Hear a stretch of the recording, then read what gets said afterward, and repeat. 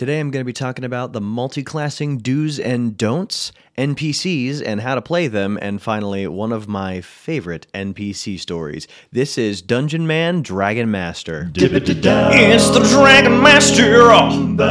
Let's talk about one of my favorite things ever, and that's multiclassing. I don't ever like to be the middle of the road guy. I want to be a little bit different, and so multiclassing is a really good way for me, the stat nerd, to find synergies and just show my individuality, my creativity just a little bit, and never just be that thing. I can be a couple of things.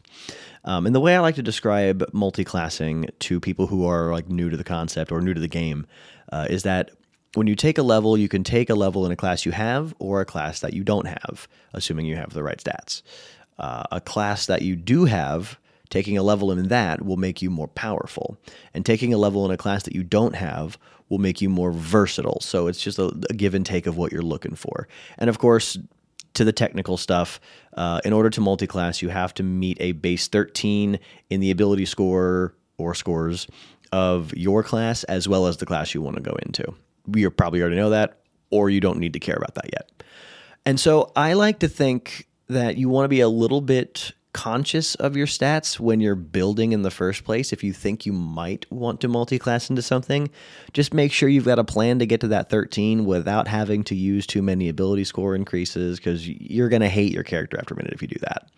But being able to say in the beginning, I know I'm going to want to go into fighter. I know I'm going to want to go into wizard, right? You can make sure that your strength or your intelligence are at 13 when you start so that you don't have to worry about it later. And there's benefits to it anyway, so that's fine. So I'm the kind of guy who thinks that D&D is kind of a no-rules situation. You build what you want to build. There's no right way or wrong way to do it. You do it your way, and that's the way that's correct. And so talking about why someone wants to multiclass and the do's and don'ts, it's interesting, but I'm going to handle it as open as possible. So here you go. Why do you want to multiclass? Well, it doesn't matter. Do you want to multiclass because you're tired of just being one class and being basic and want to do a different thing? Multiclass. Do you want to multiclass because there's a combination you want to try out? Multiclass. Do you want to multiclass because you think your character would just, after a minute be a little bit more fine? Multiclass. It's whenever you want. It's why ever you want. Just do it. Are you about to hit an ability score increase at level 4 or level 8 and you're like, man, but I really want to go into the other class, but I don't want to fall behind an ability score. You can get it later. Go ahead. It's fine. Or you never multiclass, and that's okay too. You play it your way.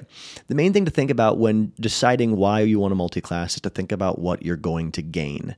Right? So if you think you need more martial ability, great idea to take a martial class. Probably fighter or barbarian. If you'd rather have sneak attack, rogue is a thing, and rangers suck. Maybe it's not about that. Maybe you want to multiclass because it's a character thing.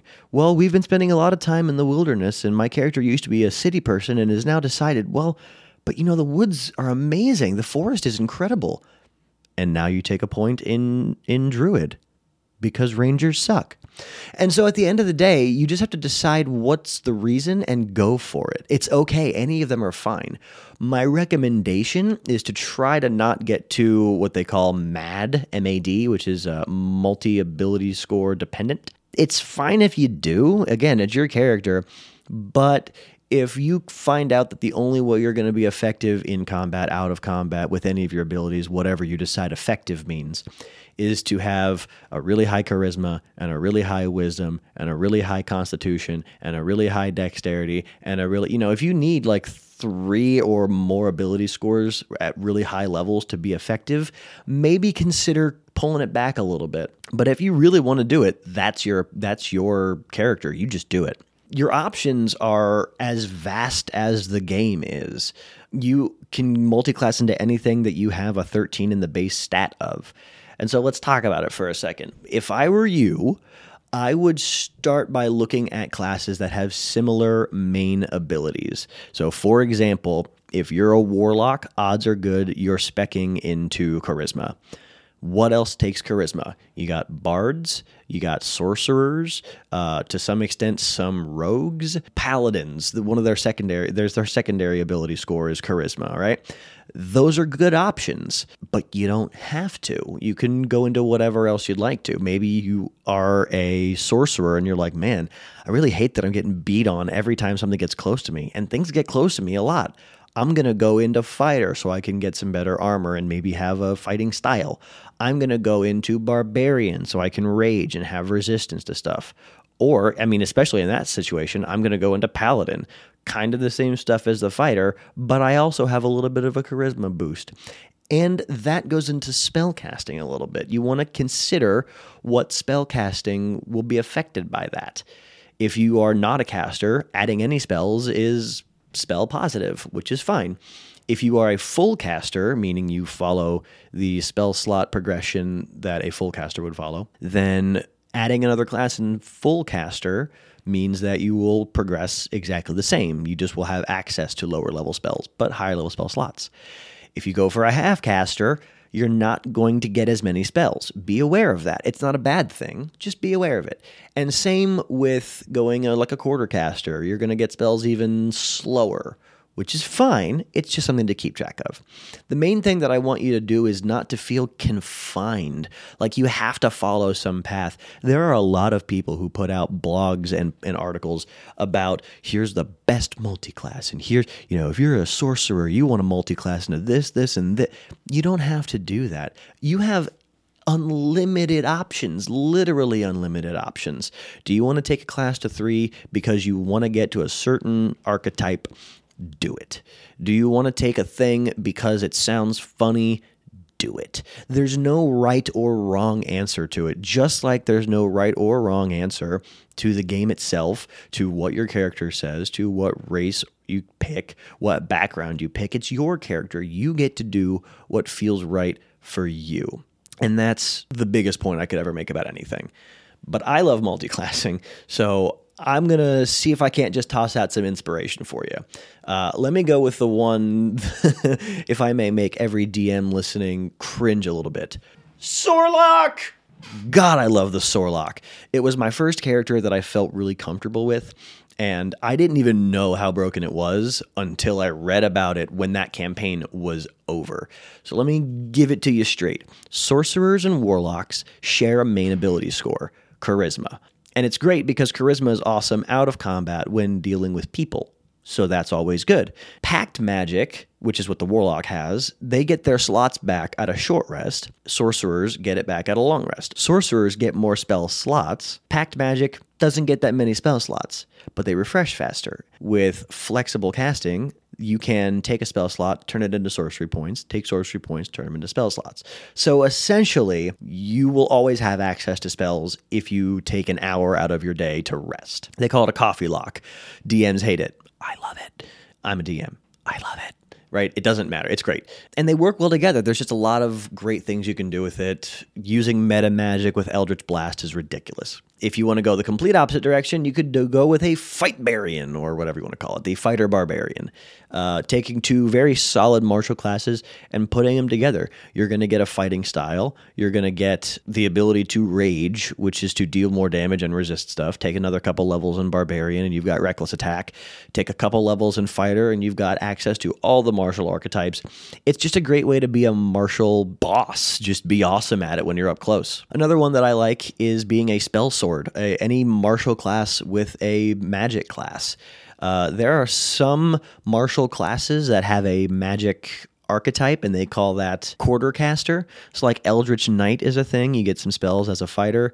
Arcane Trickster, you get some spells as a rogue.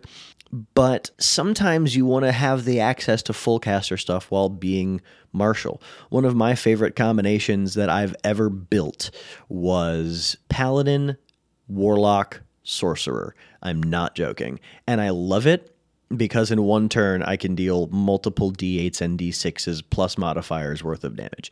It's my favorite ever. And it's just because I mixed. Now that's a little cheating because paladins are kind of spellcasters, but they're half casters, more or less martial. So put them all together. It's pretty nice. And lately, what I've been looking at is abusing wild shape. If you have a point in Druid, just in general, take note of the abilities you have access to. Not just Druids, but everybody. Take note of the abilities that you have access to, and you can really abuse them. So I like abusing wild shape now because wild shape says you can use any of your class abilities, just not spells, which is awesome. If you're wild shape, you can rage. If you're wild shaped, you can use the echo of an Echo Knight. There's so much you can do with that. And there's actually a wild shape abuse that you can do with the Circle of Spores Druid, but you know what? I'm not going to give it away. Go look into it. Enjoy multiclassing. I hope this helped a little bit. NPCs, the bane of DMs world over. They're tough, man. It's hard to develop an entire world, let alone the individual not important things that players seem to want to know. I don't want to name the shopkeeper. He's the shopkeeper. Buy your stuff and leave, bro. But that's where we get to. We have to be able to make the world immersive at all times. And the trouble with NPCs is it's a lot to keep track of. How many NPCs are there? Well, how many people are in the world, right? How many people do you interact with on a daily basis? And if you were adventuring, how many people would that be? Like, it's a lot to keep track of, and remembering what they said to who and how they are as a person, et cetera, et cetera. And the other one is trying to keep the variety alive while still being real. It's not easy to create a character on the fly that just happens to be interesting to talk to. It's rough. Let's just go into it real quick. Like, how do we do this kind of stuff? And here's my process, and it might not be the right process, but I'm going to go with it anyway. Generally speaking, someone who's like a main plot hook, I'll have them figured out ahead of time, obviously, because we've been planning the NPCs. We know what they are. But if it's like XYZ random shopkeeper or anybody else, a townsperson who they're like, excuse me, do you know anything about, right? I kind of just randomize that based on their job, their looks, their race, all that stuff. I just kind of make it up, give them a random voice, go to a random name generator and say, okay, that name looks good, and say that name with that voice. So let's just kind of make it up. If I've got a human blacksmith, all right, well, blacksmith, so he's probably going to be pretty buff, so it's going to be kind of a deeper voice. I'm envisioning like the standard blacksmith, big buff dude, big dark beard kind of thing. Not dwarvish because my Scottish accent is not great. But so he'll probably talk like this. It's good to see you. Thanks for coming in. How can I help you? Oh, you need a sword? I can make you a sword. I don't know why I hit a little bit of like a New York accent in there, but that was that. What about you're in a castle and you're talking to the jester? Okay, cool. So court jester, going to be probably a little more high-pitched, because if it was lower-pitched, it might mean that he was more gruff or strong, and he wouldn't be a jester, he'd be a knight. He is the kind of person who lives to make people laugh, so odds are good he is going to have kind of a silly voice, and I'm going to say probably not the accent of the people who are playing. If you're like, if you are like British or have an accent that is not an American accent, maybe an American accent works. For me, it would probably be a very exaggerated, silly British. And so he'd talk like this, because that's how a jester talks. And maybe, just maybe, he puts emphasis on strange words because he's just that silly. Right? Just kind of like that. And I don't have a name generator up, so I'm not naming either of them. But that's my process. Just kind of make up a voice and go with it. We try to not make all the NPCs mean to the players. I feel like DMs have a tendency to do that because that way they don't have to keep being this NPC. But make them compelling. Who knows what's going to happen? Actually, I'll tell you what's going to happen in the next segment, but we'll get there later. And I think the big thing to do is to just keep track of all of them. Just make a list of your NPCs. Google Sheets is a free thing that anybody can use. And you just make a list of your NPCs, their name, their race, their job, and if you have any other notes, put them down. So again, a random name generator, just having that pulled up while you're playing makes it really easy to when they go, "What's your name?" "Oh, David Goliath," whatever his last name would be. Wow, I need to make a Goliath named David now. That's so smart. Anyway, but to just have that up so you don't have to worry about it. Generally speaking, a name doesn't matter on a random NPC. If they come back over and over again, then you can make up why their name is that. And maybe it does mean something. But for the sake of immersion, knowing what someone's name is right away is just a nice thing to have at your disposal. And take notes on the ones that you pick, on important interactions with the players, like if, I don't know, let's just make it up again. Let's say there's an herbal shop and it's run by this kind of old dude, and he's going to kind of be like this, just a little bit down like this because he's old. And one of your players calls him Old Man, just thinking they're being silly, but they call him Old Man. "Well, I don't appreciate that very much at all." And maybe now this player in the party offended that guy, and so he's going to be less likely to want to work with that party member. Or when that party member buys something from his shop, it's 10% more expensive because of the D-bag tax, right? All that stuff can be incorporated. It's just about keeping track of it. If I were you, which I am not, I would recommend just working on voices. Sometimes a different voice is enough to make a new character. "Is he gruff? Is he dark and mysterious? Is he kind of just like a nerd a little bit, right?"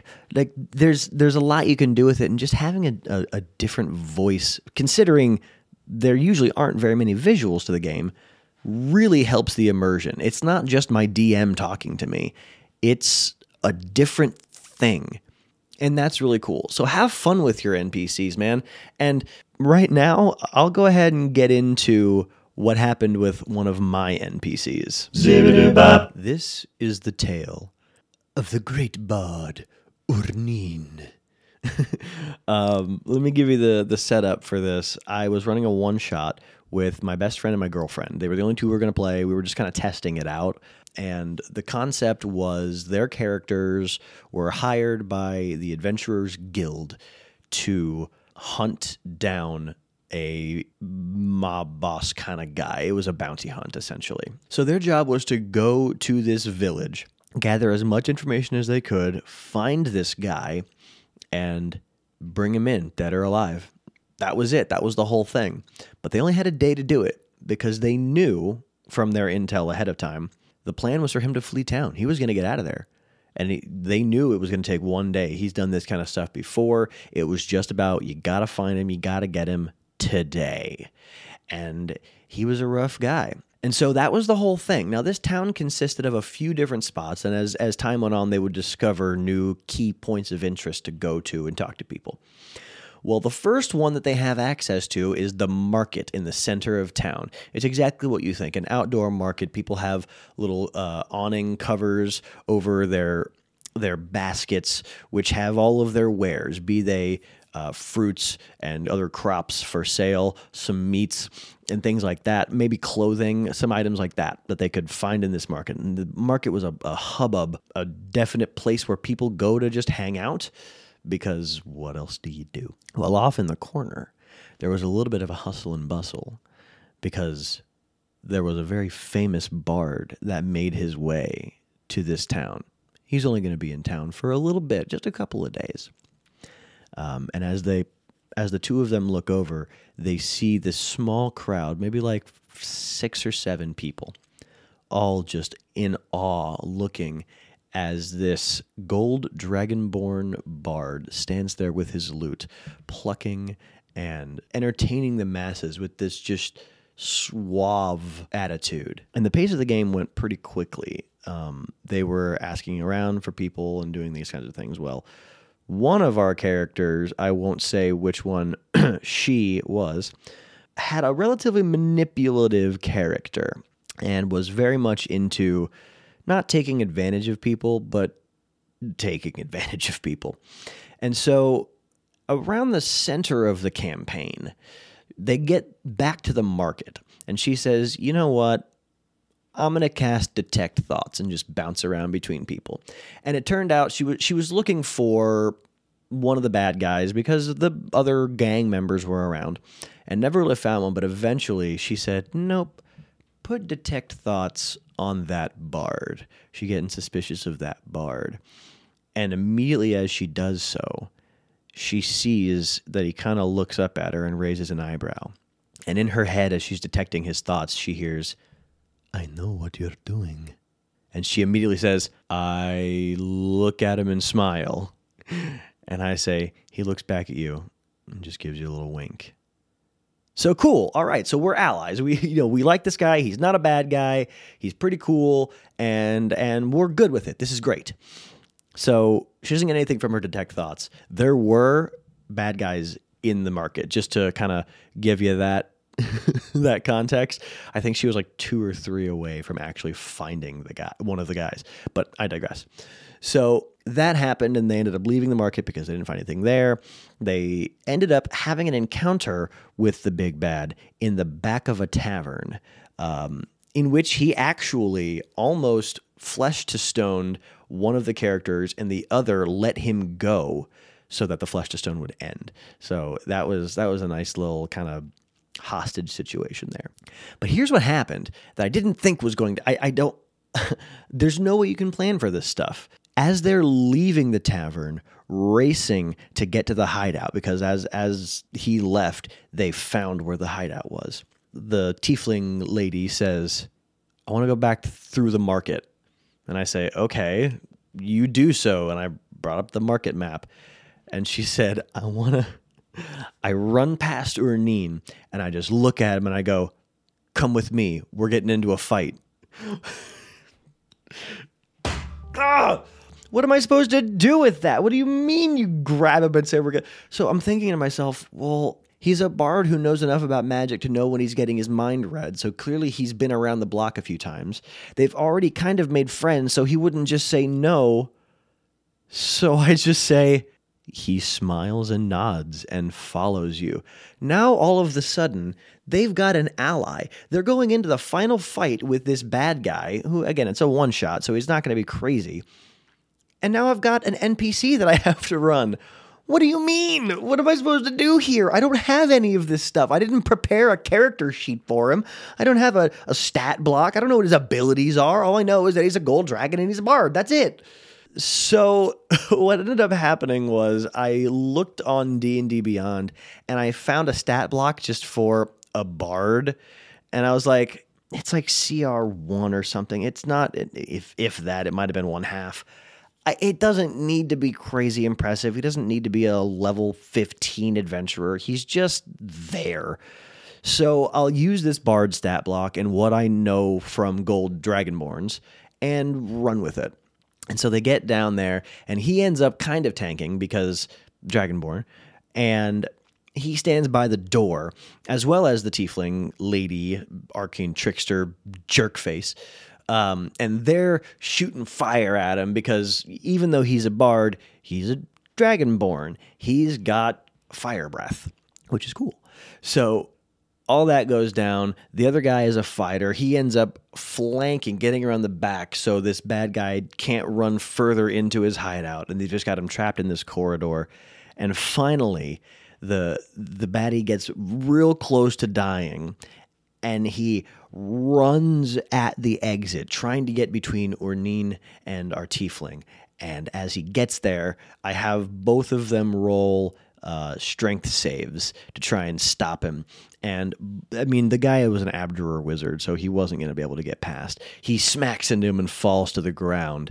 And the fighter comes up with the hilt of his blade and just one hard shot to the head, and he's unconscious. And they've got their bounty. And as they're making their way toward the exit, the tiefling looks over to Urnin and says, "Thanks for your help. I hope we can call on you again." And he looks back and says, "We will see. You see, I travel a lot. There might be a time when you find me." And that's the story of Urnin. Thank you so much for listening. If you know anybody who you think might enjoy what I've got to say, send them my way, and I will see you next time on Dungeon Man Dragon Master. That was the Dragon Master.